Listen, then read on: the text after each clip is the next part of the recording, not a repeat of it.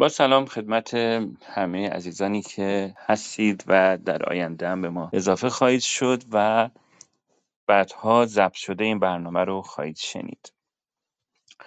ما طبق معمول هر دوشنبه در خدمت شما هستیم با مرور اخبار زندان ها و آنچه که در زندان ها گذشته در این یک هفته گذشته و بعد از اون هم در بخش دوم برنامه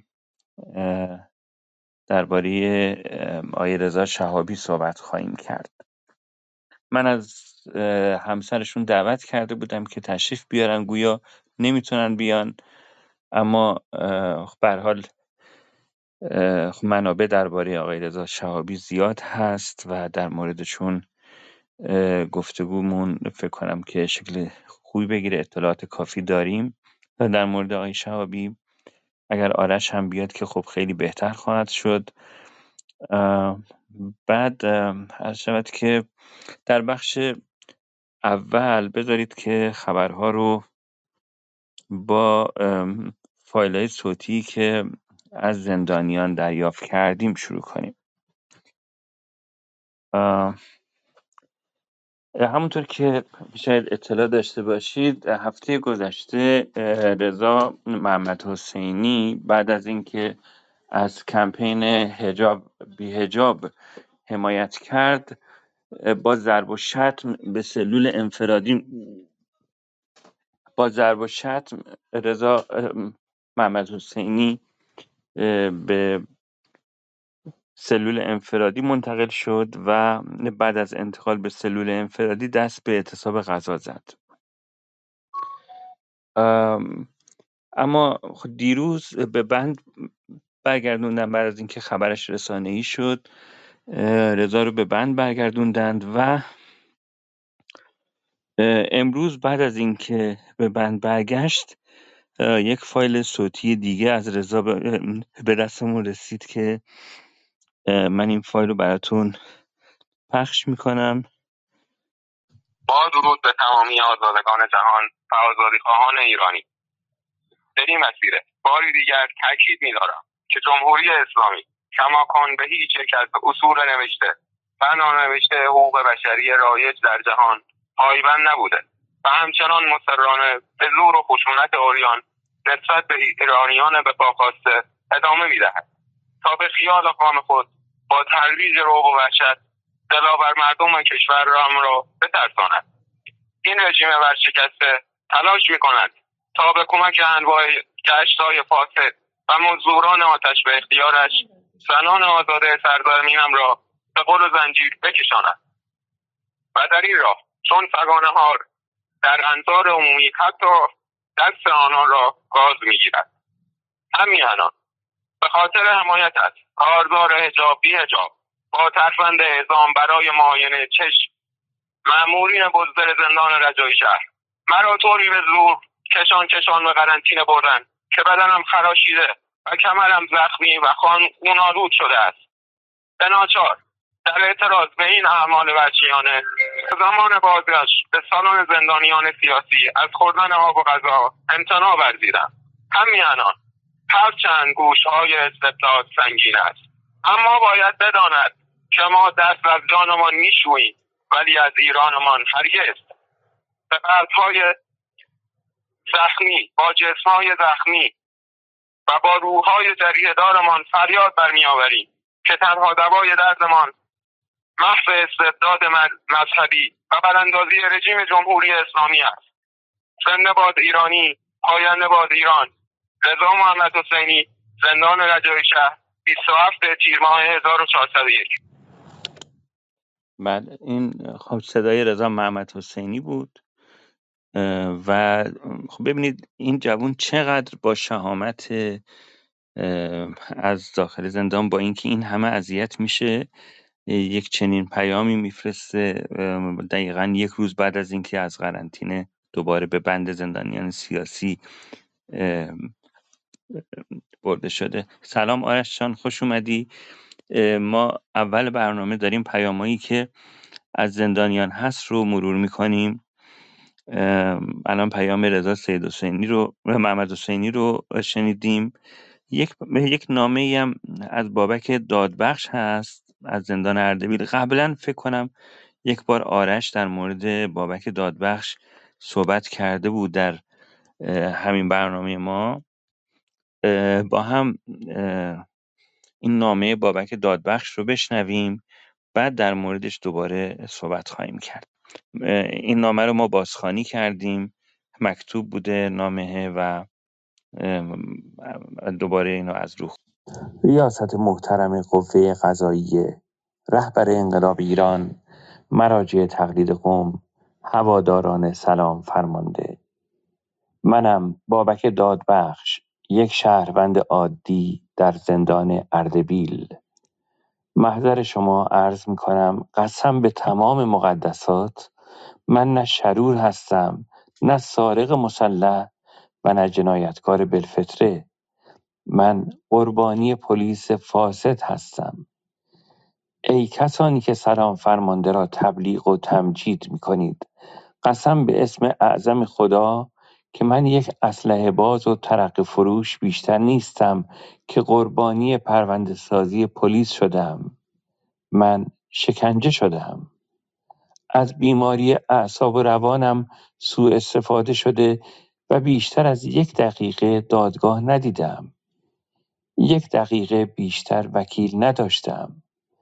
قاضی هم یک آخوند به نام مقیسه است که در شعبه 28 دادگاه انقلاب تهران آنقدر ذهنش مسموم شده بود نسبت به پرونده من که مرا 1 دقیقه محاکمه نکرد. وکیل تسخیری هم 1 دقیقه بیشتر با من حرف نزد. ظلم خط به خط پرونده‌ام را گرفته تا حدی که تسلیم به رأی ناحق قاضی شدم، در حالی که در دیوان خانه بستری بودم. امیدوارم مخاطبان صدای تظلم‌خواهی من را بشنوند و نسبت به قسامی فوق اقدام نمایند. این هم پیامی بود که از بابک دادبخش در واقع منتشر شده بود، ما بازخوانی کردیم. بابک دادبخش در آبان 97 بازداشت شد بعد از یک محاکمه 1 دقیقه و 1 دقیقه و 30 ثانیه، حالا به قول دوستان به 25 سال زندان محکوم شد. عرض شود که مدتی از بازداشتش رو در بیمارستان روان پزشکی رازی امین آباد نگهداری شد. در زمان بازجویی بهش تعرض جنسی شد و یکی از افرادیه که در واقع به صورت غم‌انگیزی در موردش رفتار بسیار ناشایستی شد و کمتر صدا شنیده شد. من فکر کنم که یک بار آرش جان درست میگم، شما یک بار در موردش تو این اتاق صحبت کردید و گفتید که ایشون ناراحتی اعصاب روان داره و از حق درمان محروم هست و بایستی که اصلا به بیرون از زندان بره و ایشون اهل جمع‌آوری ترقه و این چیزها بود، عاشق ترقه جمع کردن و این وسایل آتشبازی بود که گرفتن و شکنجهش کردن و خیلی اذیت شد. آرش اگه الان صدای منو میشنوی میخوای در مورد بابک دادبخش بیشتر توضیح بدید؟ صدای من میاد؟ بله فقط صدات خیلی کمه، خود بلندتر باید صحبت. من یه سلامی عرض کنم خدمت شما محمد عزیز و همینطور سوده عزیز. آقای دادبخش واقعا شرایطی که گذرونده، کمتر زندانی رو من دیدم که این شرایط رو گذرونده باشه.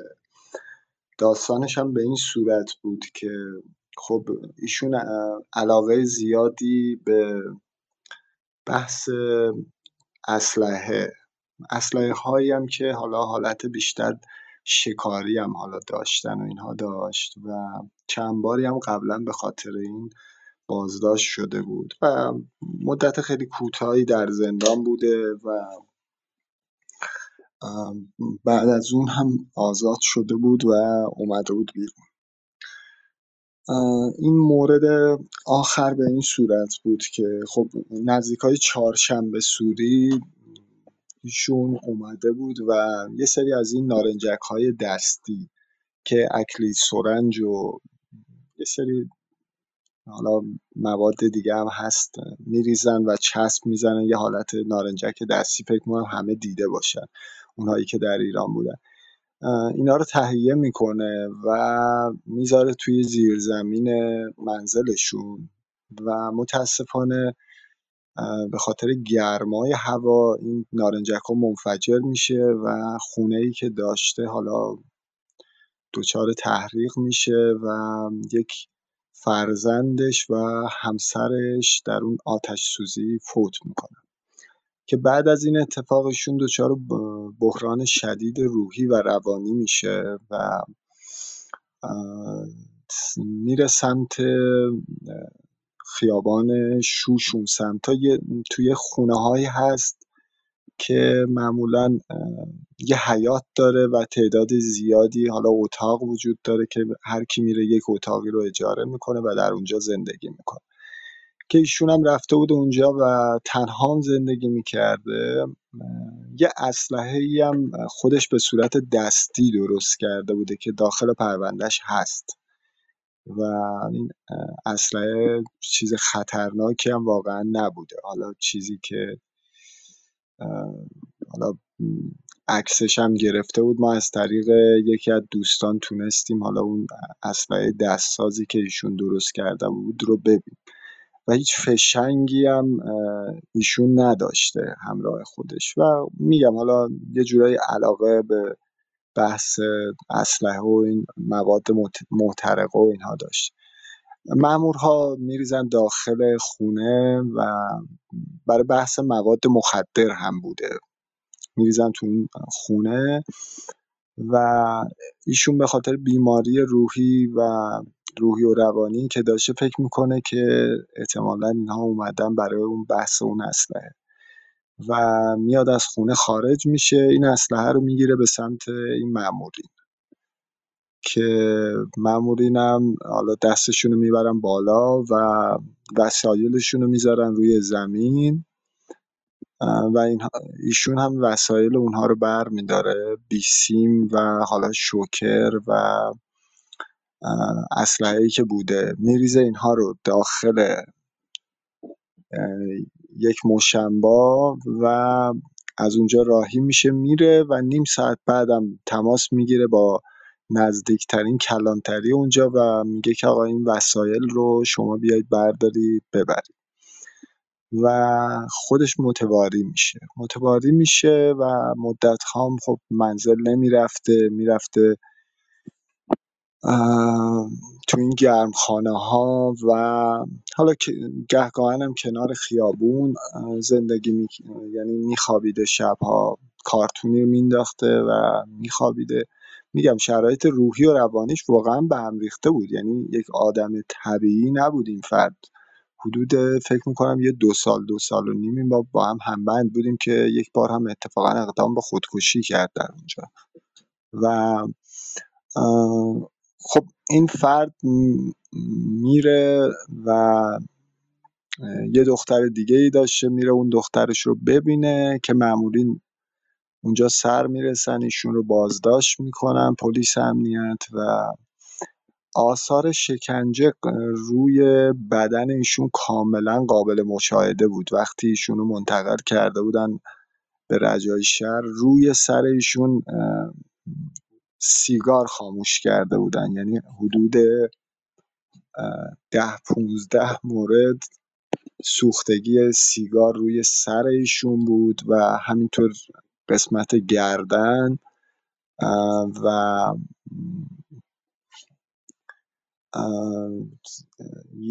داخل سلول کم ایشون بودن 240 اونجا اقدام به خودکشی هم کرده بودن، یک تنابی دور گردنشون انداخته بودن و قبل از اینکه حالا به قول معروف دیگه نفس مثلا قطع بشه و اینها، مامورا ریخته بودن و اجازه نداده بودن ایشون این کار رو انجام بده. و توی بازجویی هم که برده بودن این شخص، اونجا یه سماوری هم بوده، سماور رو برداشته بود و کشیده بود که ریخته بود پشت کمرش و جای سوختگی پشت کمرش هم وجود داشت که درمان هم نکرده بودن این فرد رو و با همون وضعیت اومده بود زندان رجایی شهر. دادگاهشون هم خب این اجازه ندادن وکیل تعیینی داشته باشه، با اینکه حالا ما از زندان پیغام داده بودیم بیرون و یک وکیل اعلام آمادگی کرده بود که پرونده ایشون رو به عهده بگیره، ولی آقای مقیسه اجازه ندادن و حتی زمان دادگاه رو هم به ایشون اطلاع نداده بودن و دادگاه ایشون هم به صورتی بود که اصلا وکیل ازش دفاع نکرده بود، یعنی اعلام کرده بود که خب تو این جرم رو مرتکب شدی و باید حبسش رو هم بگیری و هیچ دفاعی از این فرد صورت نگرفته بود و بیماری این فرد هم بیماری دو قطبی هست، چیزی که پزشک هم این رو تایید کرده و به شدت هم مایل به خودکشی هست. قرص هایی هم که اونجا مصرف میکردشون قرص هایی مثل تیسی، لارگاردین که فکر میکنم هر آدمی اینها رو مصرف بکنه اصلا واقعا نمیتونه زندگی طبیعی داشته باشه و به صورت مداوم ایشون خواب بود اونجا و زمانی هم که بیدار میشد اصلا در شرایط طبیعی نبود. بعد از خودکشی ایشون رو منتقل کردن برای بیمارستان روانی و حالا روایتی که آقای دادبخش از شرایط بیمارستان داشتم خیلی وحشتناک بود. میگفتش که تعدادی زیادی از ماها رو آورده بودن و در مقابل همه یعنی تعداد مثلا 10 نفر 15 نفر رو به ما گفتن که به صورت کامل عریان بشید و ما لباسمون رو در آوردیم. یک فردی بود یه شلنگی مثل شلنگ آتش نشانی رو اومد گرفت روی بدن ما و بعد اومدن کف زدن به ما و با همون شلنگ هم ما رو به صورت جمعی شستن و ما اومدیم روی تخت و من در تمام اون مدت دستبند و پابند بودم که پزشک اومد به من گفتش که ما با این وضعیت نمیتونیم شما رو درمان بکنیم، شما باید در یک شرایط بدون استرسی باشید و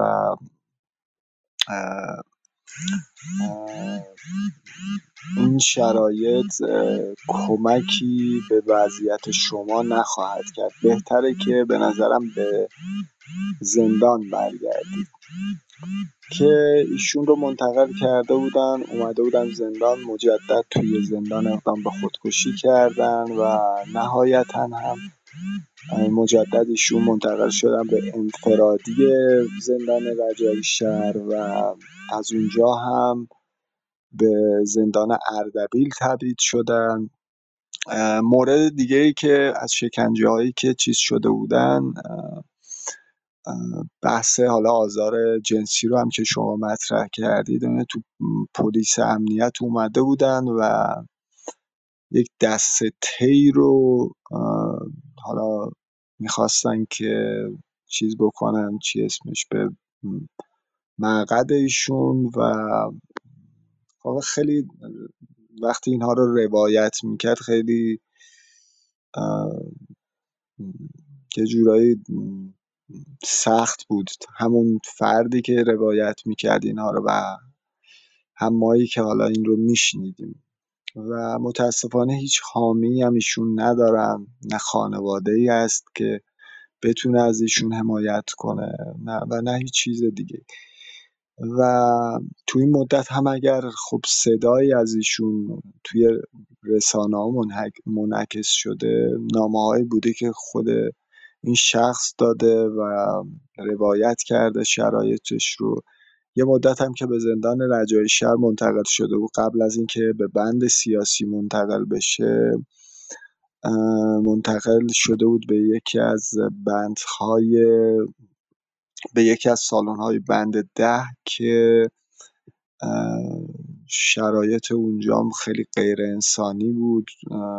تشریح میکرد آقای دادبخش که خیلی از زندانی‌ها اونجا هستند که حتی، یعنی به خاطر کهولت سن، حتی توان رفتن به دستشویی رو هم ندارن و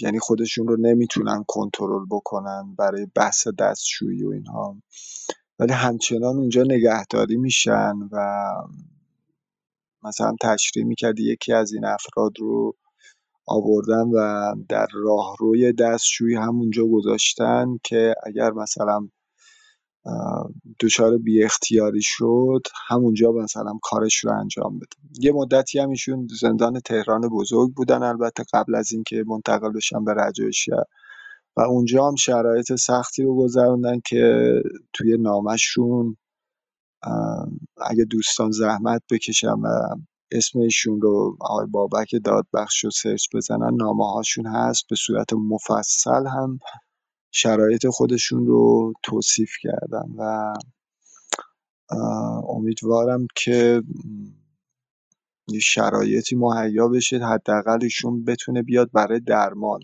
حبس ایشون هم 42 سال هست که 25 سال اون قابل اجراست و جالبیش اینه که خب در یک دادگاهی که هیچ شباهتی هم به دادگاه نداشته ایشون محاکمه شده بدون اینکه در نظر گرفته بشه که این فرد مشکلات روحی و روانی داره و حتی قرار بود ایشون رو در یک پروژه‌ای در مورد بحث پرونده هسته‌ای هم حتی دخیل بکنن که خب این امکان مهیا نشد بعد از نامه‌هایی که ایشون منتشر کرد. یعنی وزارت اطلاعات به صورت مشخص اومده بود و زوم کرده بود روی این فرد که این شخص رو بیاد و به عنوان یکی از عوامل ترور دانشمندان هسته‌ای بخواد معرفی بکنه و اینها، که گفتم حالا به توصیه برخی از دوستان ایشون شروع کرد به نامه دادن و شرایط خودش رو توصیف کرد و اون پروژه‌ای که وزارت اطلاعات قرار بود ایشون رو به عنوان یکی از مهره‌ها استفاده بکنه دیگه منتفی شد. همین بود دیگه. من سعی کردم به صورت بله، در خیلی مورد ممنون آرش جان. در مورد و رضا هم من یه صحبت کوچیکی بکنم. بله بفهم. خب رضا یکی از بچه‌هایی هست که واقعا مظلومه. رضا محمد حسینی هیچ حمایتی از سمت خانواده دریافت نمیکنه و با این حال من میتونم بگم که یکی از زندانیان واقعا شجاع در داخل ایران و واقعا توی این مدت هم خیلی راحت میتونست بیاد آزادی مشروط بنویسه یا عفو بنویسه، از زندان خارج بشه، ولی خب پای اون باور اعتقادی که داشت ایستاد و هر اعتراضی هم در داخل زندان شکل میگرفت رضا محمد حسینی حتما در صف اول قرار داشت و توی این مدت هم اگر نگاه بکنید به شبکه‌های اجتماعی یا سایت‌ها، نامه‌های ایشون رو، حمایت‌های ایشون از تظاهرات مردم، اعتراضات مردم و هر به قول معروف اتفاقاتی که در جامعه افتاده حتما رضا اومده و موضع‌گیری کرده و فکر میکنم در شرایطی که رضا خانواده‌اش همراهش نیستن ما باید صدای رضا محمد حسینی باشیم. ممنونم. بله متشکرم آرش عزیز.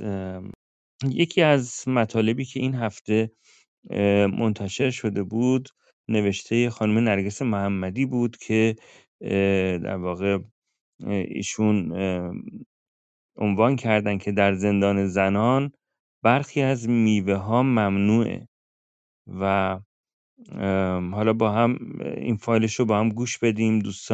دوستان ما در آموزشکده توانا این فایل رو هم بازخوانی کردند. من این فایل رو هم بذارم که با هم گوش بدیم. رئیس قوه قضائیه تلاش زنان برای توقف حجاب اجباری و برخورداری از حق پوشش را تلاش برای ترویج بی‌حیایی خوانده است. اما باید بدانند که تلاش زنان سرافراز جامعه ایران تقلایی حق طلبانه و مبارزه‌ای شجاعانه است، نه بی‌حیایی. این حکومت استبدادی زن ستیز است که ارزش‌های انسانی را وارونه کرده است. در نامکانی متحمل حبس شده‌ام که ندامتگاه قرچک نامیده می‌شود. ماه‌هاست که در تلاش هستیم تا آنچه را که اقلام ممنوع مینامند را مجاز کنیم. در این زندان اقلام بیشماری ممنوع هستند که دلیل آن زن بودن ماست. در این زندان خیار، موز و هویج جزء اقلام ممنوعه هستند چون ما زن هستیم و اشکال این میوه ها تحریک کننده است. روزهای نخست وقتی مسئولان گفتند که این سه نوع میوه برای زنان ممنوع است و فروشگاه تحت هیچ شرایطی حتی برای زندانیان بیمار نخواهد آورد، به خیالم هم نمی رسید که دلیل آن فقط زن بودن ما و شکل ظاهری میوه هاست و نمی توانستم باور کنم که کارشناسان و مسئولان قضایی و امنیتی نظام با چنین رویکرد ابتذالگونه‌ای به زن می نگرند و با چنین معیار و ضوابطی برای زنان محدودیت و محرومیت ایجاد می کنند. تلاش‌های ما هنوز هم نتیجه نداده است. زن ستیزی و بی‌منزلت سازی زن در چارچوب ایدئولوژی و نگرش نظام استبداد دینی فاجعه بارتر از آن است که فقط زنان را از حق پوشش محروم نماید. زندان قرچک بازنمای اراده حکومتی است که زن را به دلیل زن بودن حتی از خوردن میوه هم محروم می کند و توجیه آن حفظ عفاف و حیای ما زنان است که وظیفه مراقبت از عفت ما نیز بر عهده مردان حکومت دینی است. در این نظام سلطه‌گر صدای زن ممنوع، موی زن ممنوع، حتی میوه برای زن ممنوع است. سزاوار است بگویم که زن ممنوع است. زن اگر میوه ممنوعه در زندان قرچک بخواهد بی‌عفت و فاحشه است. زن اگر در جامعه پوشش آزادانه بخواهد بی‌حیاست. اگر در خانواده حق طلاق بخواهد ناشزه است و اگر زندگی و شادی بخواهد سزاوار مجازات است. در چنین زندان و چنین حکومتی من نرگس محمدی به عنوان یک زن و یک مادر اعلام می کنم که زیر بار حجاب اجباری حکومت نمی روم و اجبار را بر نمی تابم. در زندان قرچک میوه موز، خیار و هویج می خواهم چرا که این محرومیت از میوه ها را توهین به زن می دانم. ناشی از ذهن بیماری که آن را قاعده کرده است. آزادی، برابری و سرزندگی، نشاط، حق ما زنان است، حتی اگر بهای آن زندان و مرگ باشد. نرگس محمدی، زندان قرچک. خب این متن هم که بازخوانی شده بود رو با هم شنیدیم. خب آرش عزیز، در این مورد شما آیا چیز دیگه ای هم شنیدید، چیزایی که که زنان ازش محروم هستن در زندان؟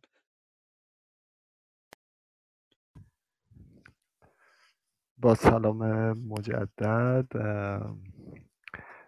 والا توی مرخصی که خانم محمدی داشتن این مسائل، این موضوعاتی که حالا توی این نامه ذکر شده بود رو مطرح کردن و خب پیش از این هم فکر میکنم از چند سال پیش یعنی انتقال زندانیان سیاسی به زندان قرچک شروع شده بود و من این روایت رو خب از خیلی از خانم ها شنیده بودم و برام واقعا عجیب بود که چطور میشه مثلا شما بیاید و اینقدر نگاهتون نسبت به زن نگاه بیمارگونه‌ای باشه که بخواید یه سری میوه ها رو مثلا محدود بکنید اونجا خب از نظر بهداشتی که واقعا شرایط اونجا فاجعه باره و حتی لوازم بهداشتی که معمولا خانوم ها لازم دارند برای اون دوران حالا قاعدگی که هستش و اینها، خب برای تهیه اونها هم دچار مشکل هستن تو زندان قرچک و همونطور که حالا خانم محمدی هم صحبت کردن و گفتن، پیش از این هم حالا اعتراض شده بود نسبت به محدودیت هایی که در اون زندان برای افراد به وجود میارن و خب با توهین زندانبان ها مواجه شده بودن و همونطور که میدونید اونجا یه سوله بوده، یه سوله‌ای که داخلش خب پیش از اون یعنی گاوداری بوده و وقتی مراجعه هم شما میکنی به زندان قرچک، اصلا اون بوی تعفن رو شما کامل میتونید احساس بکنید. هر چند وقت یه بار هم، یعنی هر 2-3 روز یه بار هم فاضلاب معمولا اون زندان میزنه بالا و اصلا یک شرایط فاجعه باری رو در بندها به وجود میاره و غیر از اون خب تا مدت ها هم بچه ها اون یعنی نسل قبلی که وارد قرچک شده بودن اجازه طبخ غذا رو نداشتن اونجا، یعنی آشپزخونه اونجا وجود نداشت که بتونن برن و باید همون غذای بیکیفیت زندان رو استفاده میکردن و فکر میکنم یکی دیگه از مهمترین حالا محدودیت هایی که اونجا، یعنی عدم وجود امکانات، بحث آب اونجا هست که باعث شده که خب بچه ها شدیداً دچار مشکلات پوستی هم بشن و خب عملا وقتی میخوان استحمام بکنن، یعنی آب سالمی رو حتی برای استحمام ندارن و برای آبی که میخوان بنوشن هم حتما باید آب معدنی تهیه بکنند و خب حالا شما تصور بکنید فردی که توان خرید آب معدنی رو نداره اونجا، چون ماهانه یه هزینه واقعا هنگفتی میشه شما فقط بخواید آب معدنی اونجا تهیه بکنید، به غیر از حالا بحث حالا مواد غذایی که نیاز هست. زندان میوه رو به شما نمیده و شما باید حتما خریداری بکنید، یا سبزی، میوه و خیلی از اقلام دیگر.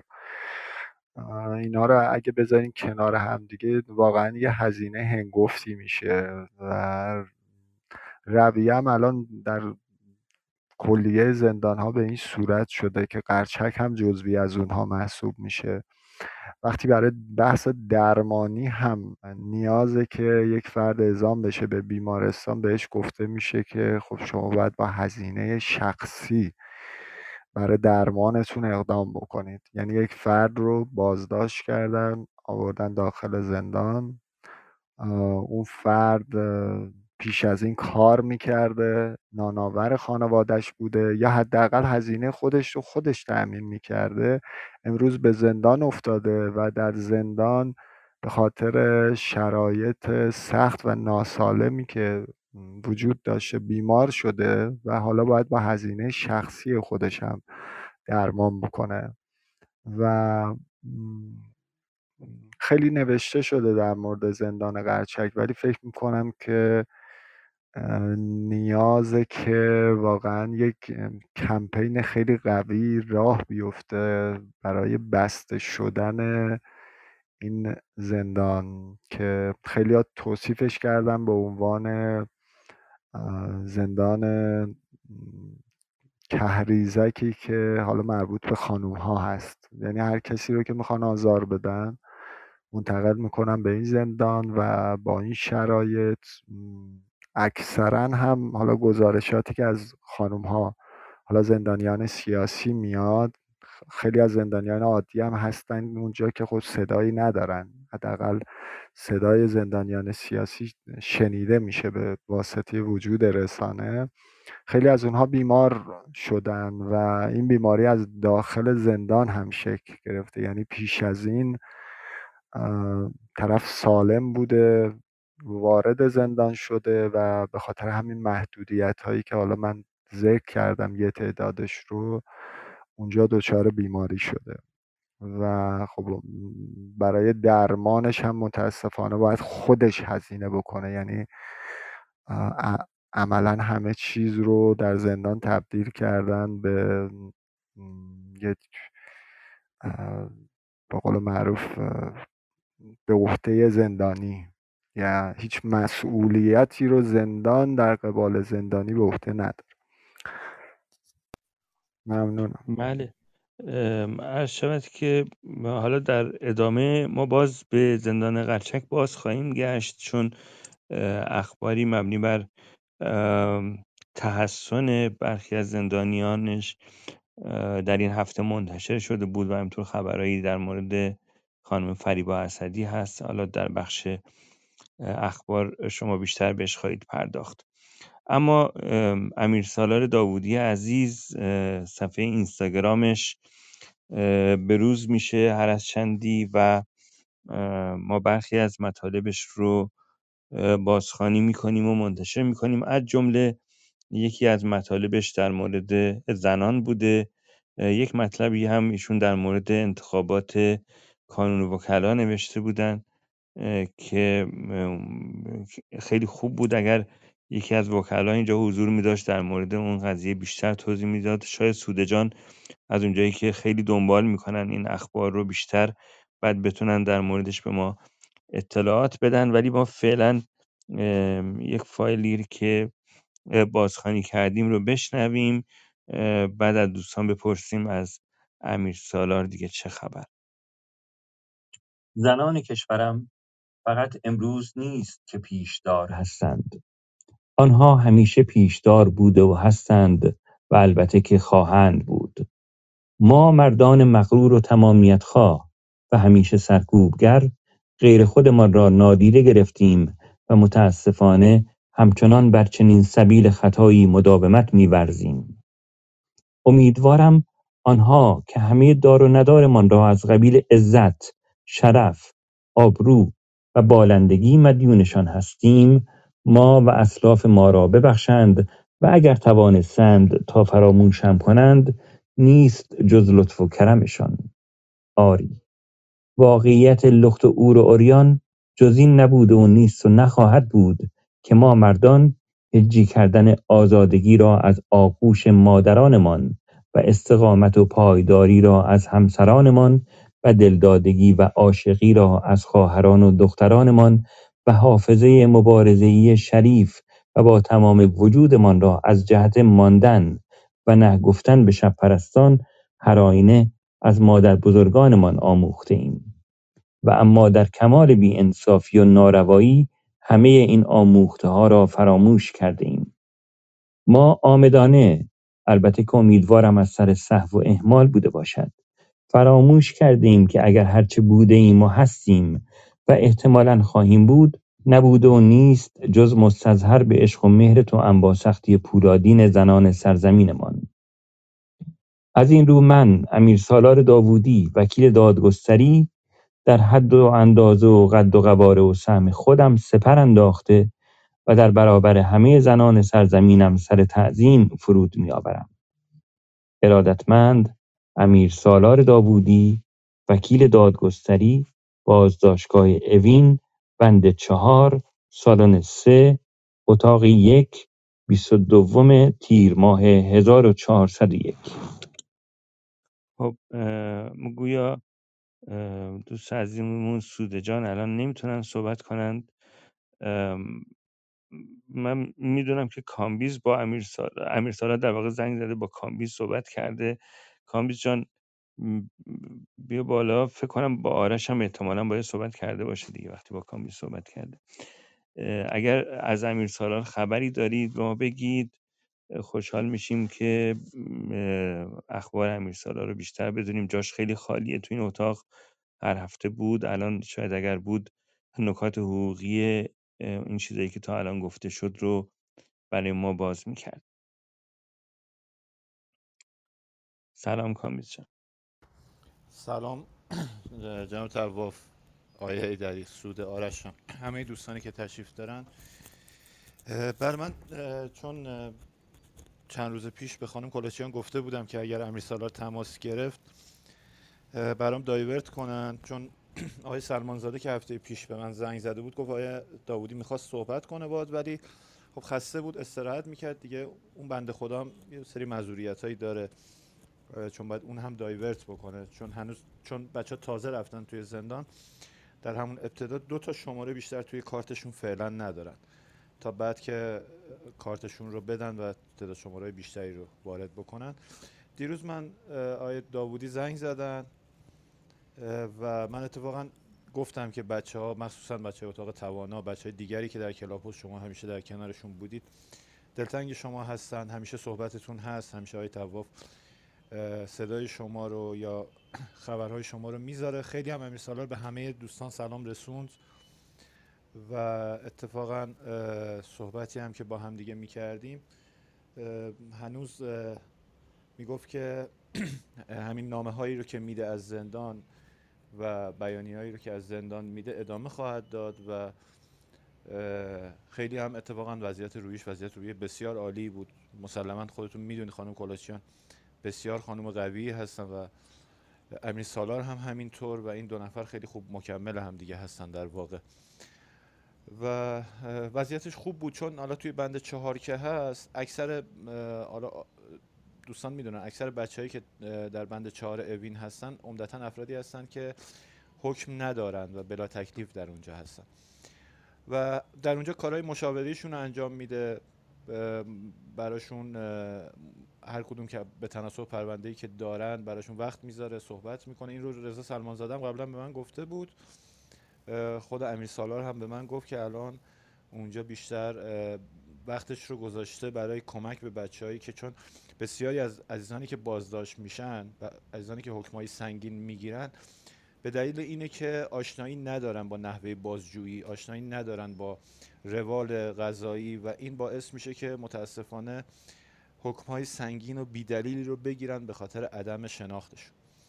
و این کاری که امیر سالار داره میکنه به نظر من کار خیلی خوبی هستش در این زمینه، که حداقل این بچه‌ها رو که عمدتاً هم بچه‌ای هستن که سری اول بازداشتشون هست داره آگاه میکنه از حق و حقوق خودشون، از نحوه مواجهشون با به هر حال سیستم قضایی و امنیتی و در هر صورت بود و خیلی هم به همه شما سلام رسون. سپاسگزارم آقای طواف. مرسی.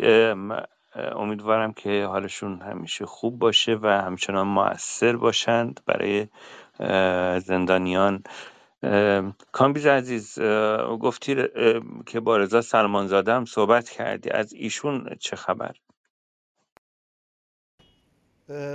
یک مستندی رو اخبار 23 پخش کرد که در اون به 4 نفر پرداخت، اگر دقت کرده باشی. یکیش مادر گوهر عشقی بودن، یکیش جناب آقای لعل محمدی بودن، یکی آقای نوریزاد بودن و یکی هم رضا سلمانزاده، که متاسفانه رضا رو نزدیک به 2 ماه که در 209 بود وقتی آوردن بند 4، الان فشار برش هستش که بابت مرگ فرزند 14 سالش در 98 اعلام بکنه که بچه من خودکشی کرده و رضا توی اون مدتی که تو 209 بود این رو نپذیرفت. قرار وثیقه 700 میلیونی براش صادر شد. اتفاقا 1 روز قبل از اینکه امیر سالار بره برای اجرای احکام، من با پسر آقای سلمانزاده رفتیم پیش امیر سالار و قرار بود که خانم کلاشیان کاراش شروع بکنه به انجام دادن، دنباله‌گیری بکنه پرونده آقای سلمانزاده رو. ولی خب همون قضایی که حالا برای خانواده امیر سالار پیش اومد فعلا این میسر نشده. فعلا دادگاه نبردنش آقای سلمانزاده رو و یه مدتی هم اعتصاب قضا بود که حالا خبر رسید به آقای بختیاری ازشون خواهش کرد که ایشون اعتصابش رو شکوند و ایشون هم در بند 4 و بلا تکلیف جناب طواف، فعلا بلا تکلیفه تا دادگاهش برگزار بشه. فقط قرار 700 تومانی براش در نظر گرفتن. اتهامایی هم که بهش زدن نشر اکاذیبه. بعد به خاطر اینکه رضا سلمانزاده در بسیاری از شهرهای ایران و جاهایی که بچهای 98 کشته شده بودن رفته بود، محسن محمدپور مثلا بعد از 1.5 سال سنگ قبر نداشت. رضا سلمانزاده خودش تهیه کرد سنگ قبر برای محسن محمدپور رو و خیلی از این کارا میکرد، توی فضای مجازی اینها رو به اشتراک میذاشت. این براش یه پرونده ای رو در این زمینه تشکیل دادن علاوه بر نشر اکاذیب که حالا به نوعی اجتماع و تبانی از 2-3 تا از این اتهامات بهش زدن. خودش هم بنده خدا دقیق خاطرش نبود که دقیقی بخواد به من بگه، ولی هنوز دادگاهی نداره و بلا تکلیف در زندان. مرسی. بله متشکرم. خب آرش جان خبرها رو از شما میشنویم. خبری که حالا به عنوان اولین خبر من در نظر گرفتم، خیلی میخوام خلاصه خبرهای این هفته رو بخونیم که بریم وارد بخش دوم بشیم. یه سری خبرها رو من تقریبا انتخاب کردم. خب سرگاه پنجشنبه 23 تیر ماه در پی درگیری در واحد 2 زندان قزلحصار کرج یک زندانی به صورت جدی مجروح شده و به همین دلیل به مراکز درمانی خارج از زندان منتقل شده. علیرغم اینکه ورود چاقو و سایر ابزاری که به عنوان سلاح سرد قابل استفاده هستن به زندان ممنوعه، عدم نظارت و گاهن فساد حاکم بر بخش مدیریتی زندان‌ها موجب ورود یا ساخت سلاح سرد در زندان‌ها میشه. خب تو مواردی رو من در همون زندان رجایی شهر هم تو همون روزهای اولی که منتقل شده بودم به زندان رجایی شهر دیدم و خیلی برام عجیب بود. در روزهای ابتدایی که وارد بند 3 شدم که تقریبا بند عادیه، جزو بند، یعنی بندی هست که بیشتر جرایم خشن در اونجا حضور دارم، وارد شدم. یادم هست همون شب درگیری بین 2 طیف از زندانیان شکل گرفته بود که همشون با قمه و چاقو با هم درگیر شدن و من واقعا متعجب بودم از اینکه خب قمه به چه صورتی در زندان امکان ورودش وجود داره، در حالی که زندان رجایی شهر حداقل 5 تا گیت داره که یک زندانی وقتی وارد زندان رجایی شهر میشه باید این 5 گیت رو رد بشه، که بعدها متوجه شدم که خب میله های تختی که اونجا وجود داره اونها رو زندانیان میبرن برای کارگاه و اونجا از اون میله های تخت این سلاح سرد رو درست میکنن. خبر بعدی در مورد آقای محمد مسعود معینی هست. محمد مسعود معینی زندانی سیاسی که دوران محکومیت خودش رو در بند 8 زندان اوین سپری میکنه، علیرغم پیشبینی‌های صورت گرفته در قانون برای ملاقات بین اعضای خانواده، تا کنون از ملاقات و تماس تلفنی با اعضای خانواده زندانی خودش خانم زهرا صفایی و پرستو معینی محروم مونده. آقای معینی فروردین ماه امسال جهت تحمل دوران محکومیت خودشون بازداشت و راهی زندان اوین شدن. آقای معینی پیشتر توسط شعبه 23 دادگاه انقلاب تهران به ریاست قاضی محمد مهدی میرزادی به همراه مادرشون زهرا صفایی و خواهرشون پرستو معینی که الان در حال حاضر در زندان قرچک هستن محاکمه شدن و از بابت اتهام اجتماع تبانی به قصد اقدام علیه امنیت ملی به 5 سال زندان و به علت فعالیت تبلیغ علیه نظام به 1 سال حبس تعزیری محکوم شده بودند.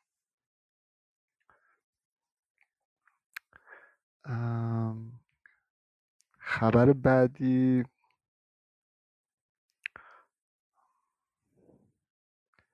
در مورد خانم فریبا اسدی هست.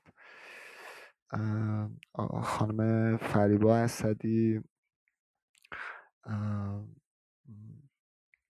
اسدی زندانی سیاسی محبوس در زندان قرچک ورامین چهارشنبه شب 22 تیر ماه در پی وخامت حال جسمانیشون به بیمارستان خارج از زندان اعزام شدن و 1 روز بعد به زندان بازگردونده شدن.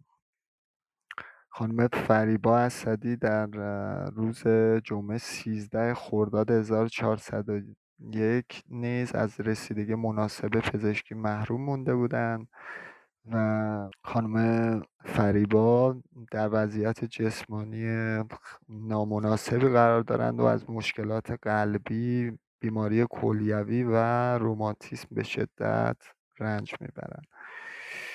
خبر بعدی در مورد آقای سعید مدنی بود که آقای مصطفی نیلی اعلام کردند که ایشون بعد از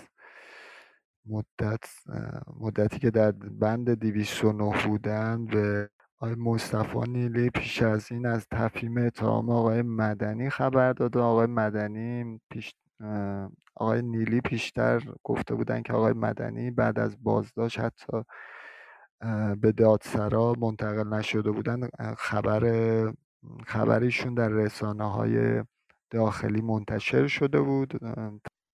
اجرای حکم اعدام 2 زندانی در زندان دستگرد اصفهان هست که هر دو اونها بابت مواد مخدر حکم اعدام گرفته بودند که هویت یکی از اونها امیر حسین آبادی اهل لنجان اصفهان بوده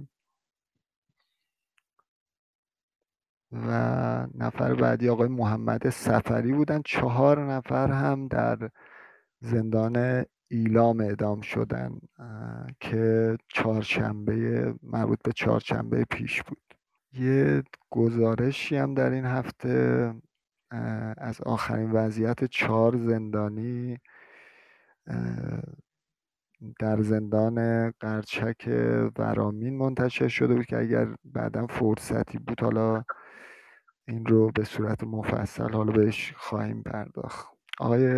خبر دیگه‌ای که در این هفته یعنی مطرح بود تداوم بازداشت و بیخبری وضعیت 3 فعال صنفی معلمان آقای جعفر ابراهیمی، رسول بداقی و آقای مسعود نیکخواه فعالین صنفی معلمان هستند که کماکان در انفرادی قرار دارند و البته آقای محمد حبیبی را هم باید به این لیست اضافه کنیم که کماکان در شرایط بدون ملاقات و تنها تونستن در حد چند ثانیه با خانوادهشون تماس بگیرن و اعلام کنن که سالم هستن و فعلا در انفرادی‌های بند 240 محبوس هستن.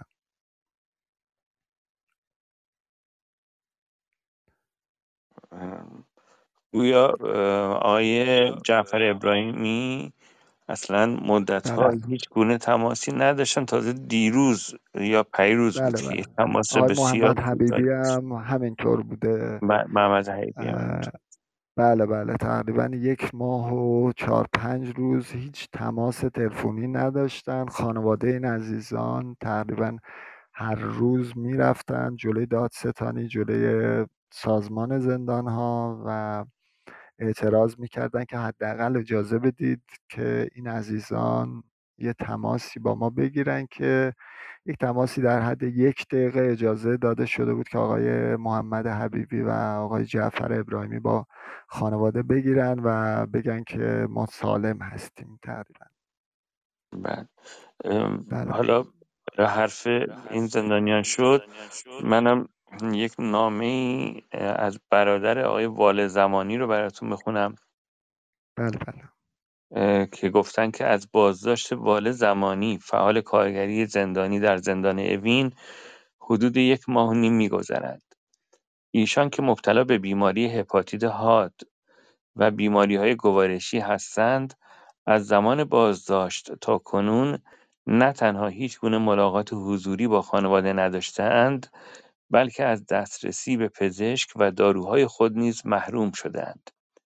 ایشان طبق آخرین تماس عنوان نمودند که تنها یک بار برای آزمایش پزشکی توانستند با پزشک ملاقات کنند و روزانه ساعت‌ها مورد بازجویی قرار می‌گیرند و قرار بازداشتشان مرتباً تمدید می‌شود. همچنین ایشان تأکید کردند که در روزهای اخیر بارها دچار خونریزی معده شده و وضعیت جسمانی بسیار وخیمی دارند.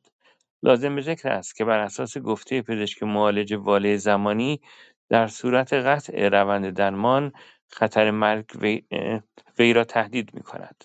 لذا با توجه به اطلاع مسئولین زندان از پرونده پزشکی وی و عدم اجازه استفاده از داروهای تجویز شده، حکایت از آن دارد که مسئولین قصد دارند تا این فعال کارگری را به کام مرگ بکشانند.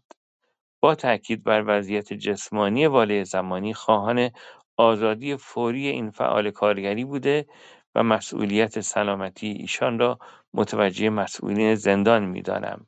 همچنین از همه نهادهای حقوق بشری تقاضا دارم تا هرچه سریعتر وضعیت حقوقی و پزشکی ایشان را پیگیری نمایند. صابر زمانی، برادر واله زمانی، فعال کارگری زندانی در زندان اوین، 24/4/1400. خبر بعدی در مورد اعتصاب آقای محمدعلی زحمتکش هست در زندان عادل‌آباد شیراز که علیرغم حال نامساعدشون اعتصاب غذا رو آغاز کردم. محمدعلی زحمتکش فعال صنفی معلمان محبوس در زندان عادل‌آباد شیراز در پی وخامت وضعیت جسمانی به بهداری زندان منتقل شده. آقای زحمتکش از تاریخ 7 تیر ماه در اعتراض به تداوم بازداشت و عدم رعایت اصل تفکیک جرایم در اعتصاب غذا به سر میبرم و یکی از نزدیکان ایشون هم گفته که آقای زحمتکش به دلیل تداوم اعتصاب غذا در زندان عادل‌آباد بیهوش شدن و قوای جسمانی و قدرت تکلم خودشون رو از دست دادن. آقای خسروانی بازپرس شعبه 14 برای آزادی موقت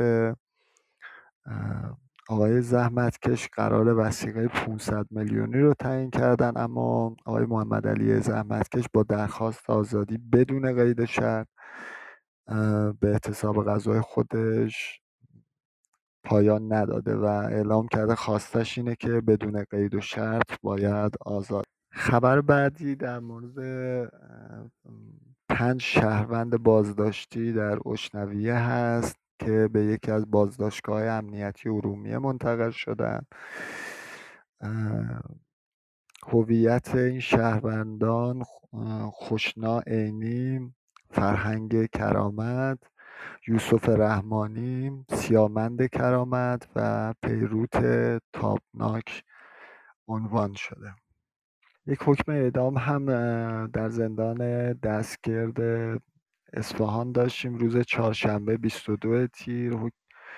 حکم اعدام یک زندانی که پیشتر از بابت اتهام قتل به اعدام محکوم شده بود در زندان دستگرد اجرا شد. هویت این زندانی علی اصغر خلیلی 38 ساله بودن که از 4 سال پیش در زندان به سر می بردن. یه تعداد افراد هم از فعالین ترک آذربایجانی توسط نهادهای امنیتی به صورت تلفنی به اداره پلیس امنیت شهرهای ارومیه و تبریز احضار شدند که از اون جمله میتونیم با آقای میکائیل قلی‌پور، هوشنگ نقی‌زاده، عطا کریمی، امیر ابراهیملو، علی عزیزی، بهزاد پاشازاده و میلاد مختاری در شهر ارومیه و آقای کریم اسماعیل‌زاده در شهر تبریز اشاره بکنیم.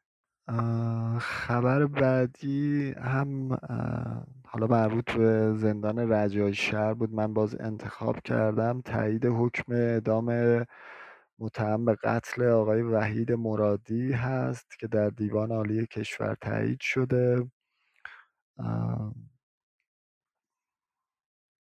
پیش از این هم 2 بار حکم این شخص در دیوان عالی نقض شده بود و بازگردانده شده بود.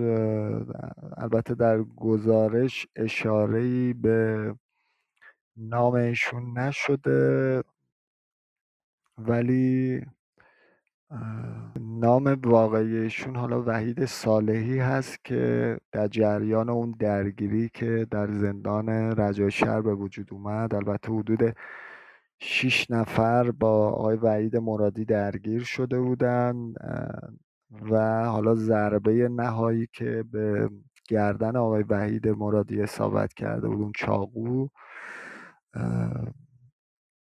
همین شخص وارد کرده بود و به عنوان قاتل اصلی این درگیری شناخته شدن و حالا حکم اعدامشون هم تایید شده.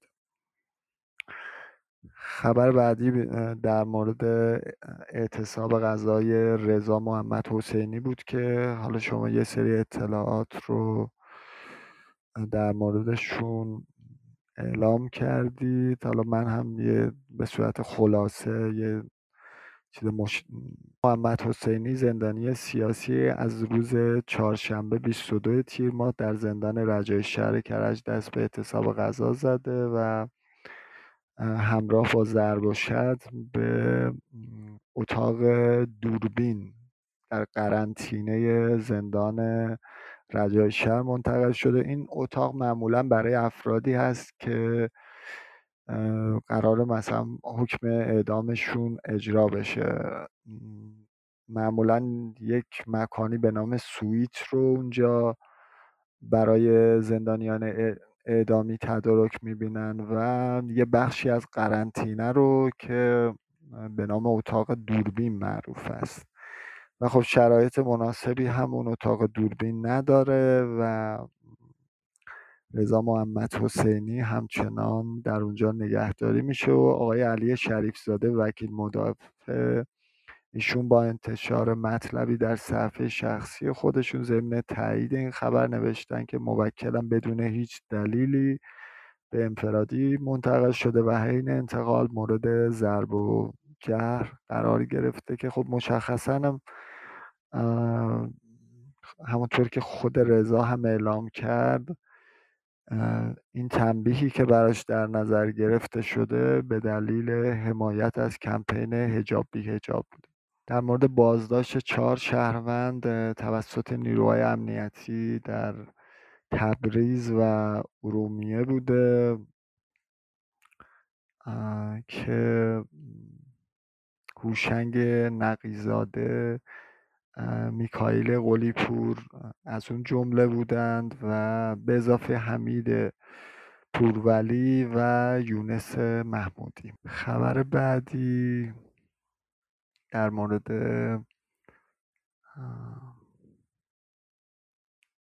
یعنی گزارشی بوده که در رسانه‌ها منتشر شده در مورد حکم اعدام 2 زندانی در زندان رجای شهر که آقای اشکان حیدری و فرامرز حیدری هستند که در حال حاضر در سالن 3 بند 1 زندان رجای شهر مستقر هستند و قرار به زودی حکم اینها اجرا بشه و یکی از این دوستان رو من مدتی رو باشون همبندی بودم و اتهام ایشون رو حالا سرقت مسلحانه عنوان کرده بودن که خب خود این شخص در اون سرقت مسلحانه دخیل نبوده و به عنوان یک راننده، یعنی در اون روند سرقت شرکت کرده بود که خب خیلی هم پیگیری کردن و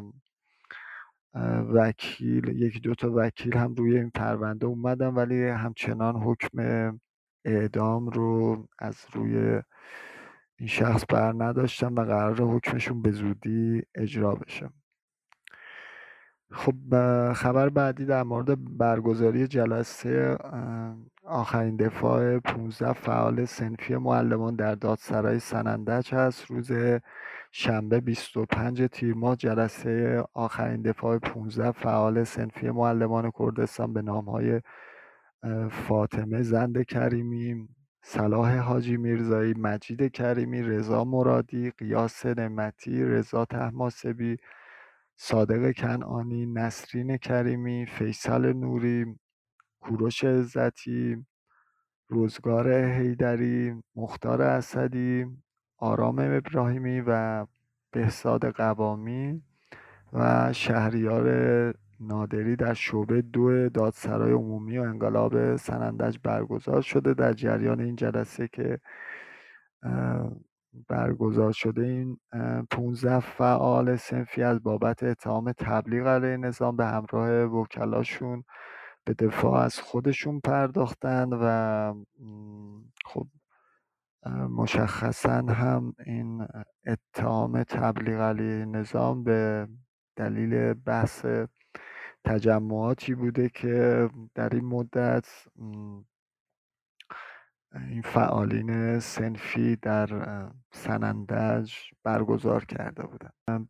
4 شهروندم توسط نیروهای امنیتی در میاندوآب بازداشت شدند که جلال کردلو، مصطفی دولتخواه، نادر امانی و ناصر حشمتی، شهروندان ساکن میاندوآب، روز شنبه 25 تیر توسط نیروهای امنیتی در این شهر بازداشت و به مکان نامعلومی منتقل شدند که هنوز همونطور که گفتم نهاد بازداشت کننده اینها مشخص نیست.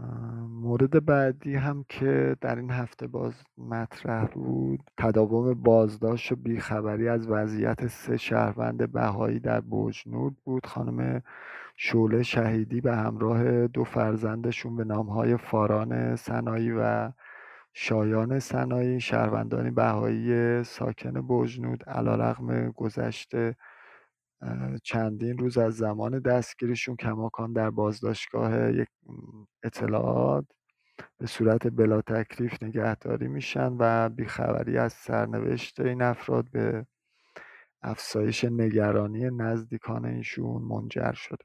مامورین امنیتی در زمان بازداشت این افراد محل کسب اونها رو که فروشگاه لوازم آرایشی و بهداشتی بوده نیز پلم کردن متاسفانه و بهایی ها جزو مجموعه هایی هستند که حتی از حداقل حقوق یک شهروند هم برخوردار نیستن، بهشون اجازه تحصیل داده نمیشه، در موارد زیادی میان و اموالشون رو توقیف میکنند، اگر جایی مشغول به کار باشن فشار میارن برای اخراج اونها و همونطور که گفتم از حداقل حقوق یک زندانی برخوردار نیستن.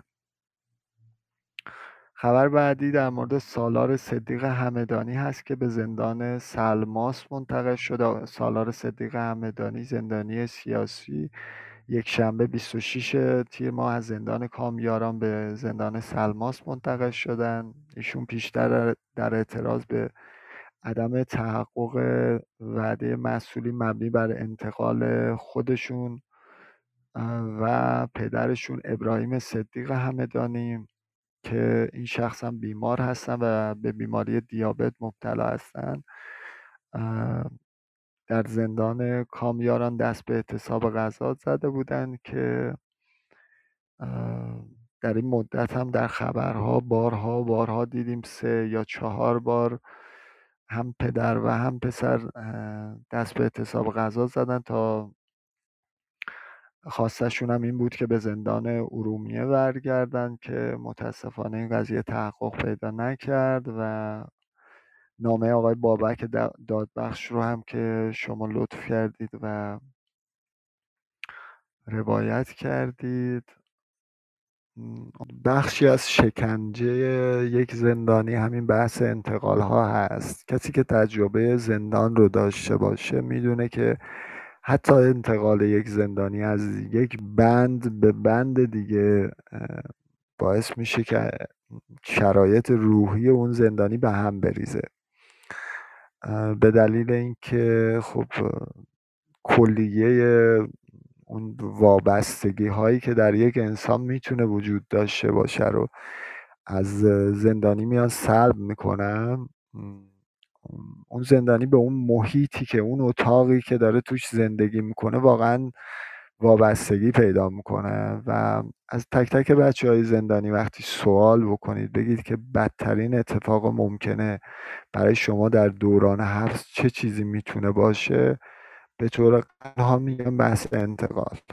و خب این خودش مصداق واقعا شکنجه محسوب میشه. و توی مدت هم این پدر و پسر خاصه فکر میکنم غیر موجهی هم نداشتن، خواستن که برگردن به زندان ارومیه که نزدیک هم هست به محل سکونتشون و خب موافقت هم نکردن و پدرشون وضعیت نامناسبی داره، هم مشکل دیابت رو داره که در جریان اعتصاب غذاش هم چندین بار دچار مشکل شده بود و هم مشکلات گوارشی و حالا مشکلات استخوانی به خاطر اون کهولت سنی که هست. خب خبر بعدی در مورد بحث تداوم بازداشت و بلا تکلیفی شماری از بازماندگان جانباختگان اعتراضات آبان 98 بود که در این هفته شنیدیم شماری از اعضای خانواده جانباختگان اعتراضات آبان 98 علیرغم گذشته یک هفته از زمان دستگیری کماکان در بازداشتگاه‌های امنیتی در بازداشت و بلا تکلیفی به سر میبرند. همچنین پیمان قلی‌پور برادر پژمان قلی‌پور از جانباختگان اعتراضات سراسری آبان 98 از صدور حکم 100 ضربه شلاق برای مادرشون محبوبه رضایی خبر داده بودن که به نظر میرسه اتهامی که به دلیل حالا به خاطر اون 100 ضربه شلاق صادر شده اخلال در نظم عمومی هست که البته احتمالاً به دادگاه تجدید نظر بره و ما امیدواریم که در اون دادگاه تجدید نظر حداقل این حکم بشکنه. بله، حالا در مورد این مادران یه خورده بیشتر صحبت کنیم. بازداشت مادران البته هفته قبل هم یه صحبتی کردیم، ولی چیزی که هستش من یک فایلی دیدم از صحبت‌های یکی از مادران که البته عمومی پخش نشده و ایشون در اون فایل و یکی از پدران هم اونجا صحبت میکرد و ایشون میگفتش که 60 نفر ریختن تو اون خونه و خب و شروع کردن به کتک زدن افراد. یکی از مادران که سالمند هست نسبت به بقیه سنش بیشتره اومدن سمت اون که ایشون رو بزنن و مادر پژمان اومد جلوشون وایساد و ضربه خورد به دهان مادر پژمان، دهنش پر خون شد و از طرف دیگه مادر خانم آیه ابراهیم زنده یاد ابراهیم کتابدار بدنش کبود شده بود و یکی از پدران هم که در اونجا حضور داشت، پدر آقای دامور، گفتش که در واقع اومدن و گفتن که شما برنامه داشتید، در واقع میخواستن براشون پرونده سازی بکنن که شما برنامه داشتید که روز بعد بدون حجاب برید بیرون و از این صحبت‌ها. چرا دور هم جمع میشید؟ که مادران گفتن ما همیشه دور هم جمع میشیم و درد دل میکنیم و خب در طی این روزها چندین فایل هم از مادرانی که در واقع اون روز نبودند منتشر شده و همینطور یک فایلی از مادر ابراهیمی کتابدار بعد از آزادیش منتشر شده که همشون با قاطعیت صحبت کردن در این ویدیوها و تقاضای اینو داشتن که مردم پشتیبانی کنند و اینکه مادران دیگه به جرم دادخواهی الان در زندان هستن، اونها آزاد بشند. گویا یک فشار زیادی هم روی برخی از مادران هست و همین روش‌های همیشگی امنیتی که تلاش دارن که بینشون تفرقه ایجاد کنند و تحت فشارشون بذارند که علیه برخی از فعالان سیاسی خارج از کشور مثلا بیان صحبت بکنن که تا الان موفق نشدند که به این مقصود برسند و کماکان این فشارها بر خانواده ها ادامه داره. این روش ها به هر حال روش هایی هستش که خب به طور معمول جمهوری اسلامی استفاده میکنه در مورد اینکه افراد رو تحت فشار بذاره و اون چیزی که میخواد، اون سناریویی که میخواد رو از اون قضیه در بیاره. خب آرش جان شما بفرمایید.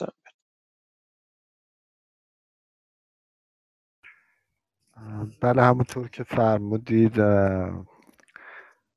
خب فشارهای زیادی رو این خانواده‌های کشته شده دارن تحمل میکنن و من میخوام یادی هم بکنم از گوهر عشقی که در اون سالی که فرزند خودش رو از دست داد، نمیدونم اون عکس ها رو شما دیدین یا نه، وقتی سر مزار فرزند خودش حاضر شد و شروع کرد اونجا مویه کردن، خانم گوهر عشقی رو از موهاش گرفته بودن، روی زمین کشیده بودن و شروع کردن به کتک زدنش که خب بخش‌های زیادی از بدنش دچار کبودی شده بود.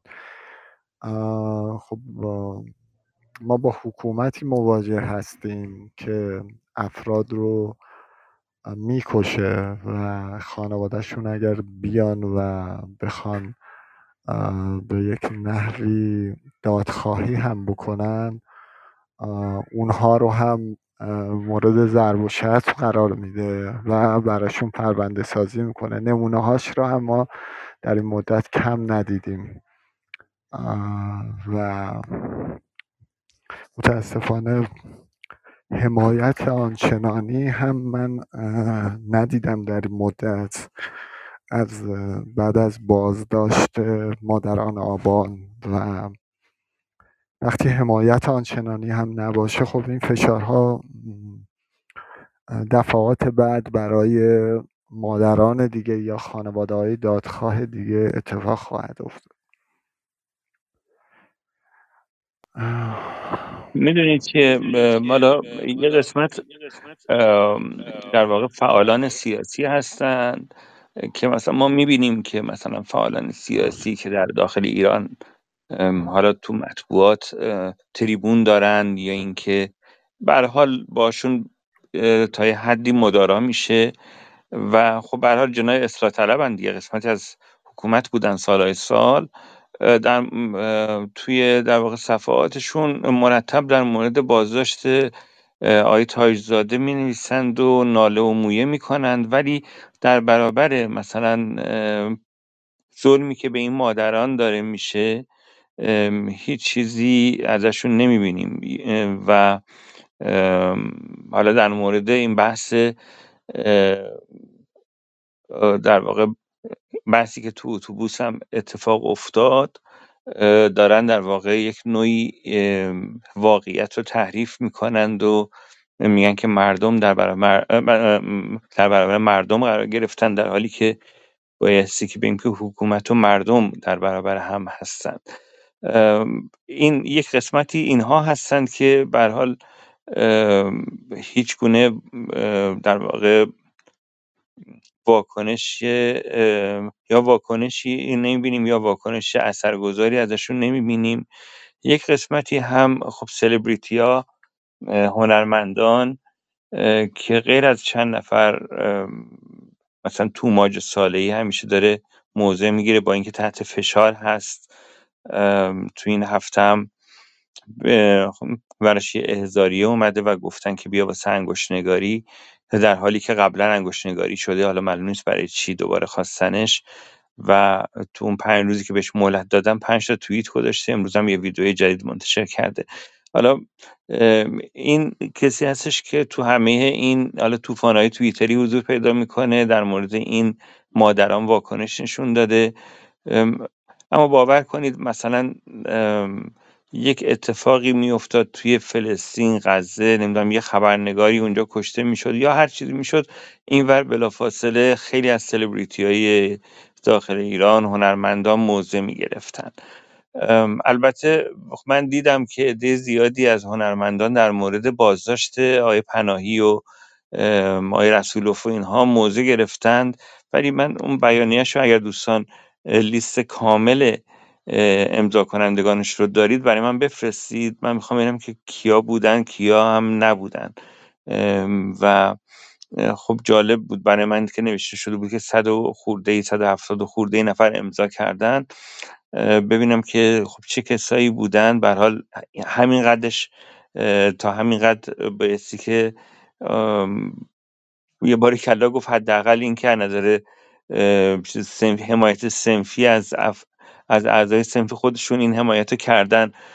کانون وکلا که اصلا وکلا تا الان هیچ بیانیه‌ای صادر نکردن برای امیر سالار داوودی، برای بازداشت امیر سالار داوودی. و این وضعیت جالبی نیست دیگه. یعنی این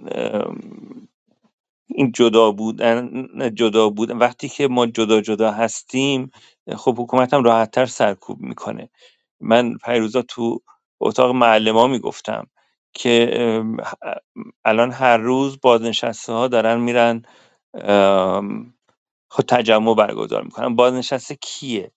آینده همین شاغلین، افرادی که الان شاغل هستند 10 سال دیگه 15 سال دیگه اونا هم بازنشسته میشن دیگه. و خب الان باید آینده خودشون رو ببینن و با روندی که جامعه داره، با استقرار جمهوری اسلامی خب وضعیت بهتر نخواهد شد. و خب چه بهتر که الان بپیوندن به اعتراضات بازنشستگان و اونها رو تنها نذارن و به اونها قدرت بیشتری بدن. همینطور در مورد مادران هم همینه. همونطور که آرش جان گفتن، خب مادران خیلی وقتا گفتن که ما اگر الان مطالبه گر نباشیم، حق طلب نباشیم، یعنی فکر کنم خانم شیرپیشه گفته بود به خطاب به افراد جامعه که اگر الان شما مطالبه گر نباشید، حق طلب نباشید، ممکنه که در آینده مثل ما یه قاب عکس دست خودتون بگیرید، قاب عکس فرزندتون رو. چون فرزندان این مادران هم اینا هم تصور نمی‌کردن اون روز که میان بیرون حکومت با این شقاوت برخورد بکنه و این همه آدم رو بکشه. و به طور بالقوه تو ایران همه متهم هستیم. اون دختر جوانی که در اتوبوس بوده و فیلم اون زن آزارگر رو گرفته،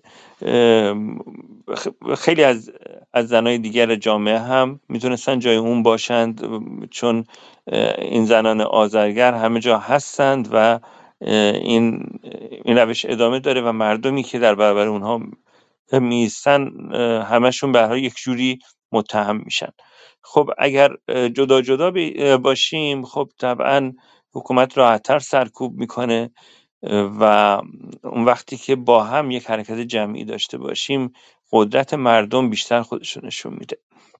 حالا به بحث خانم سپیده رشنو هم خواهیم رسید حتما. آرش جان شما اطلاعات خوبی داشتید در مورد ایشون. من دیدم تو توییتاتون و ما هم اطلاعاتی جمع آوری کردیم، یک مطلبی هم در موردشون نوشتیم و منتشر کردیم. خب بفرمایید آرش عزیز.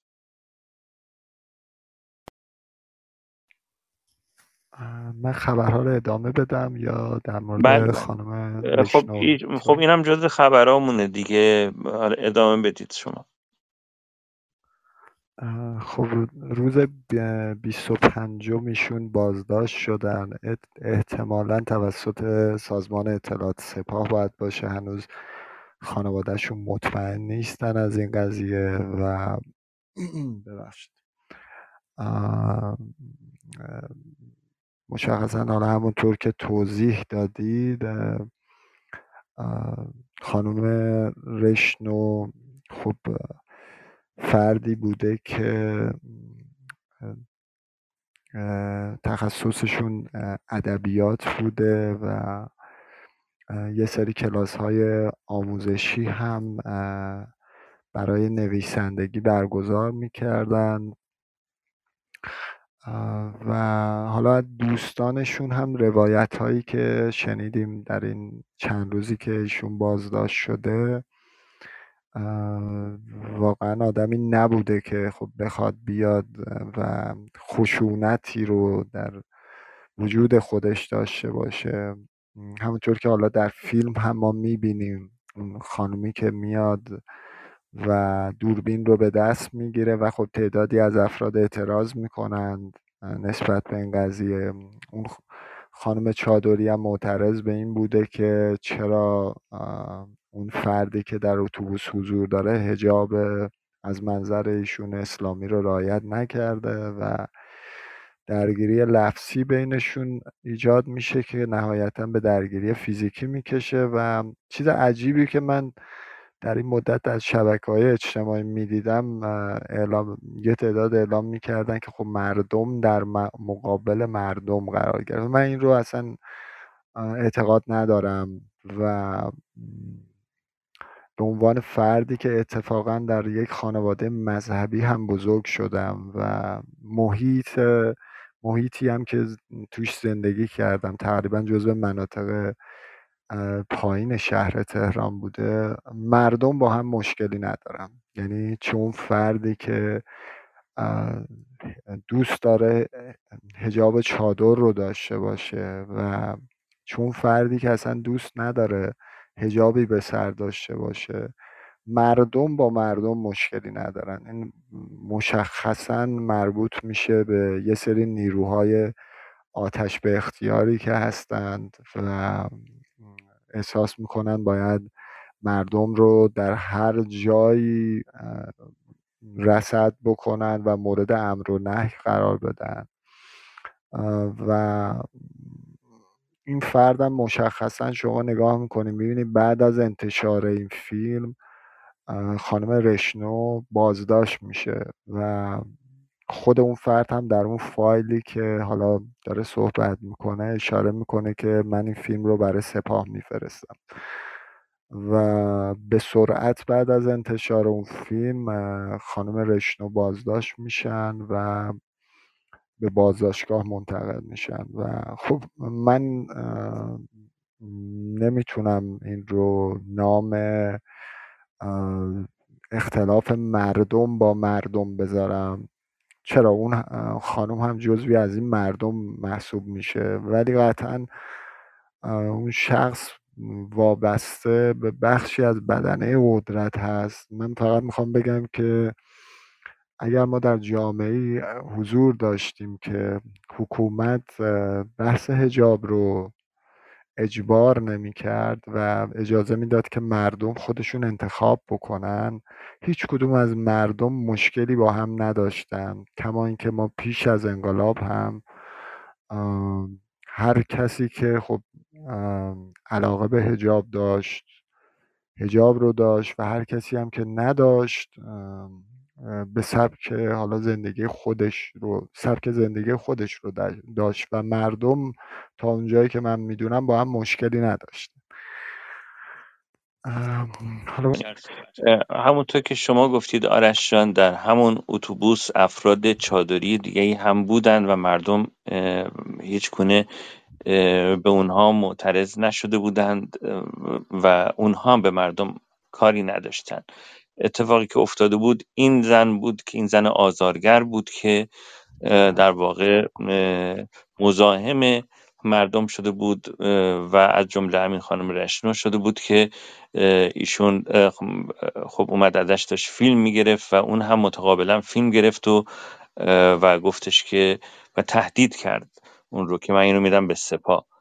و ما لینکی گذاشتم این بالا، ما یک خلاصه‌ای در این مورد نوشتیم. خب خانم رشنو طبق اطلاعاتی که هم تو شبکه‌های اجتماعی منتشر شده، هم به طور غیر مستقیم از طریق اقوام ایشون ما تونستیم دریافت بکنیم،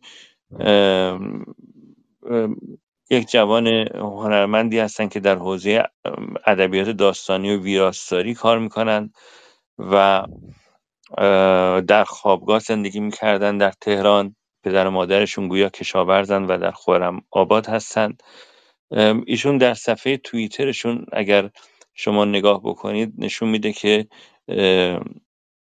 در واقع ایشون باور عمیقی به اصل آزادی انتخاب دارند و در این مورد حتی گاهی وقتا در برابر خانواده‌شون هم ایستادن. الان متاسفانه صفحه‌شون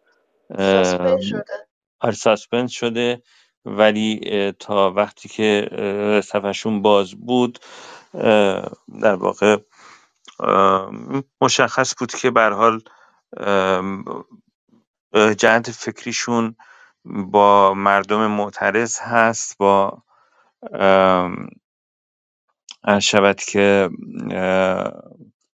در مورد حالا موضوع حجاب خیلی حساسیت داشتن، هم تو خانواده‌شون و اینکه برای تحصیل در تهران بودند.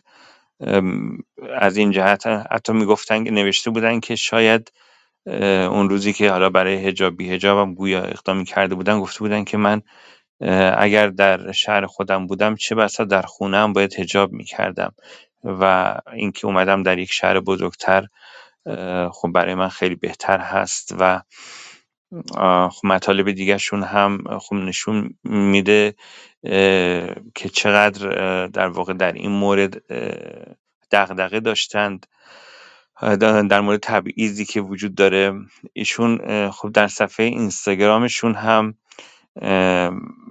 بیشتر صفحه اینستاگرامشون در واقع مطالب هنری هست، ولی یکی از افرادی که من دیدم در استوریش در مورد خانم رشنو نوشته بود که ایشون اصولا خیلی آدم آرومی هستن و یک دختر نوشته بود که به این صورت نوشته بود: یک دختر کمرو بود که هر چه صمیمی هم شدیم به اسم کوچک صدام نکرد.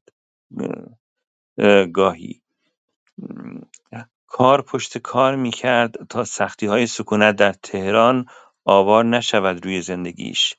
یک روز آمد خانم و گفت میخوام دوره‌های آموزشی بذارم، ادبیات سینما. گفتم آموزشگاه برپا کرده ای؟ گفت نه.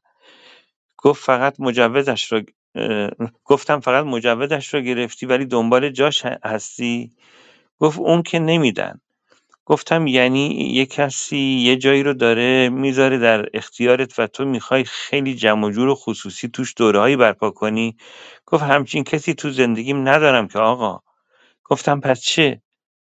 گفت میخوام کاری که دوستش دارم بکنم، فقط همین. بعد گفت که کل شهریه رو هم میداد به اساتید. گفتم خودت چه؟ گفت ها. و خیلی بهش فکر نکرده بود.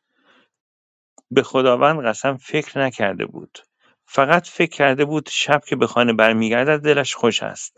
از آموزشگاه خیالیش برمیگردد و دنیا به اندازه 2 ساعت کلاس فیلمنامه یا داستان یا تدوین یا فلسفه بهتر شده است.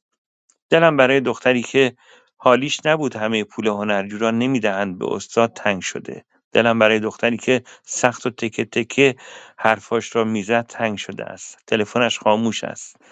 امروز فهمیدم آن دختر که توی اتوبوس کذایی آن نعره‌ها را می‌زند سپیده است.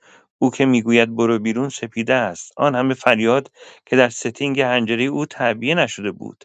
اصلاً تعبیه نشده بود اصلاً از گلوی او دارد بیرون میآید. خب یک چنین فردی که در واقع به آرام بودن شهره هستش، به ساده بودن شهره هست، ببینید چه فشاری در جامعه متحمل میشه از سمت این افراد آتش به اختیاری که میان مزاحم میشن، که در واقع به اونجایی کشیده میشه که شروع میکنه به فریاد کشیدن.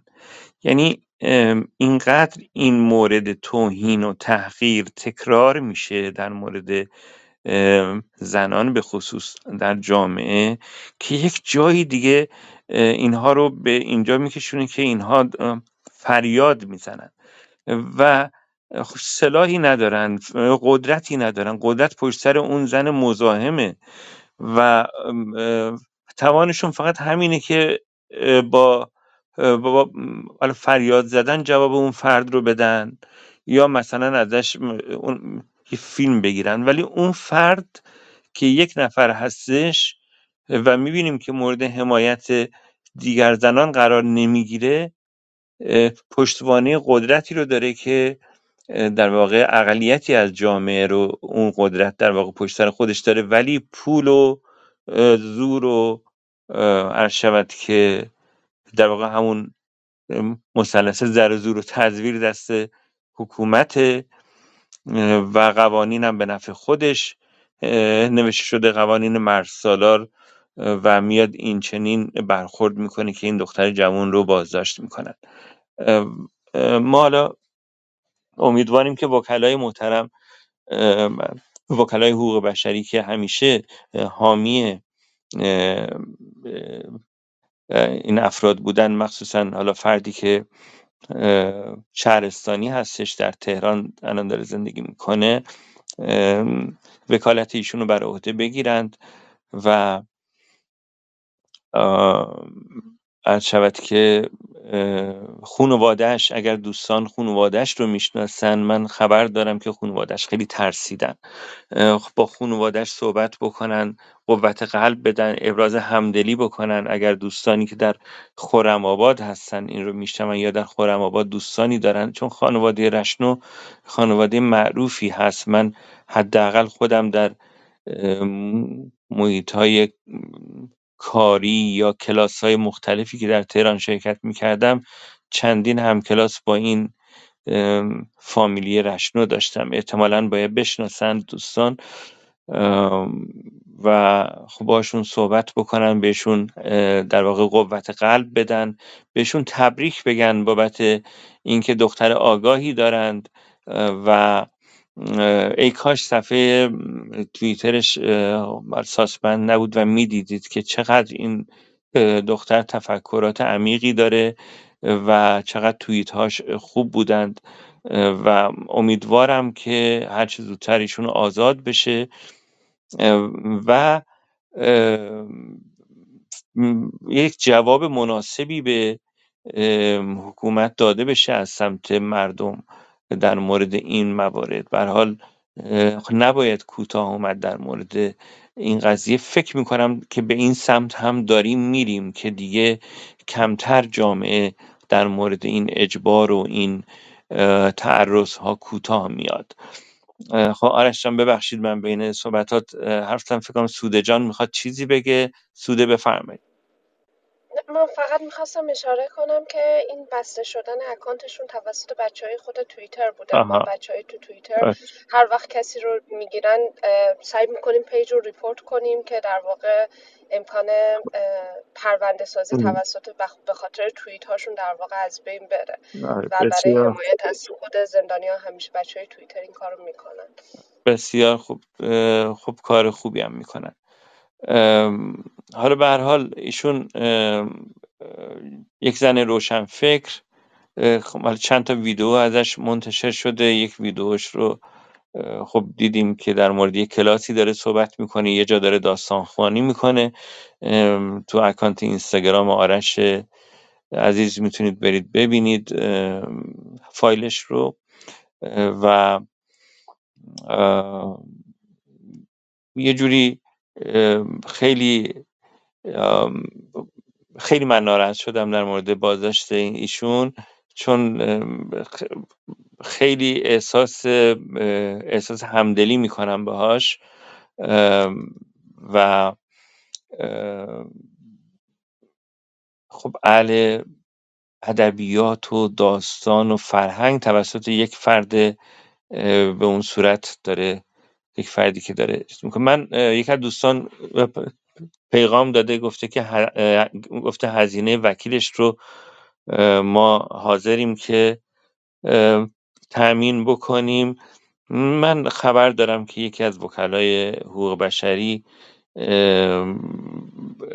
در واقع صحبت داره میکنه، در واقع باهاش صحبت شده و پذیرفت و گفته همه جوره آماده است که بپذیره وکالتشون رو و از این جهت مشکلی نیست، یعنی از نظر هزینه و اینها مشکلی ندارن. خب بریم ادامه خبرها. آرش جان فهم. بله.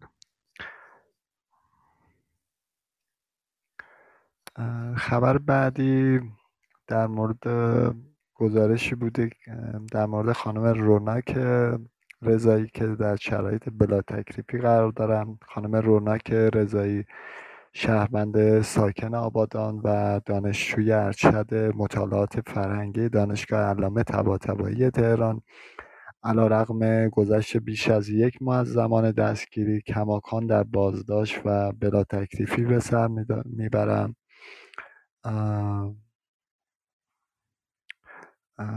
تقریبا حدود 50 روز از بازداشت روناک میگذره، اما هنوز با آزادیشون با قرار وثیقه موافقت نشده و خانم رضایی در تاریخ 11 تیر ماه یک تماس تلفنی با خانوادهشون از انتقال خودشون به قرنطینه زندان سپیدار اهواز خبر داده بودن و چندی پیش هم خانم فرزانه زیلابی وکیل دادگستری در خصوص وضعیت خانم رضایی گفته بودند پرونده روناک رضایی ابتدا در شعبه 3 دادسرای آبادان و سپس به شعبه 12 بازپرسی دادسرای اهواز ارجاع داده شد و از سوی این شعبه اتهام طرح شده علیهشون فعالیت تبلیغی علیه نظام عنوان شده و متاسفانه به استناد همون تبصره ناعادلانه ماده 48 قانون آیین دادرسی کیفری با ورود من در این مرحله از دادرسی مخالفت شده. یعنی اجازه طبق ماده 48 قانون آیین دادرسی فقط وکلایی که مورد تایید قوه قضاییه هستن میتونن در پرونده ورود بکنن و خانم روناک رضایی بعد از گذشت تقریبا 50 روز و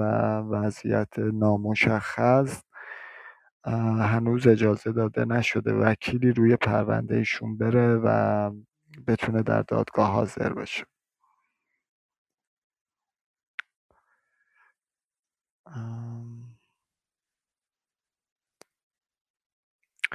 خبر بعدی در مورد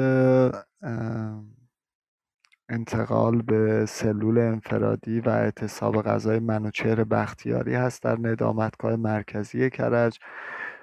آقای منوچهر بختیاری پدر پویا بختیاری از جانباختگان اعتراضات سراسری آبان 98 علیرغم حال نامساعد جسمی در اعتصاب غذا به سر میبرند و به یکی از سلول‌های انفرادی ندامتگاه مرکزی کرج منتقل شدند. آقای منوچهر بختیاری پس از بازداشت خانواده‌های دادخواه در تاریخ 20 تیر ماه با ارسال یک فایل صوتی از زندان، هجوم و یورش نیروهای امنیتی و بازداشت مادران و پدران دادخواه توسط جمهوری اسلامی رو محکوم کردند و از همه مردم ایران خواسته بودند که همراهی و حمایت کنند، به ویژه در تجمعات سراسری جهت محکوم کردن این عمل. یعنی گفته بودن در تجمعات سراسری سعی بکنید که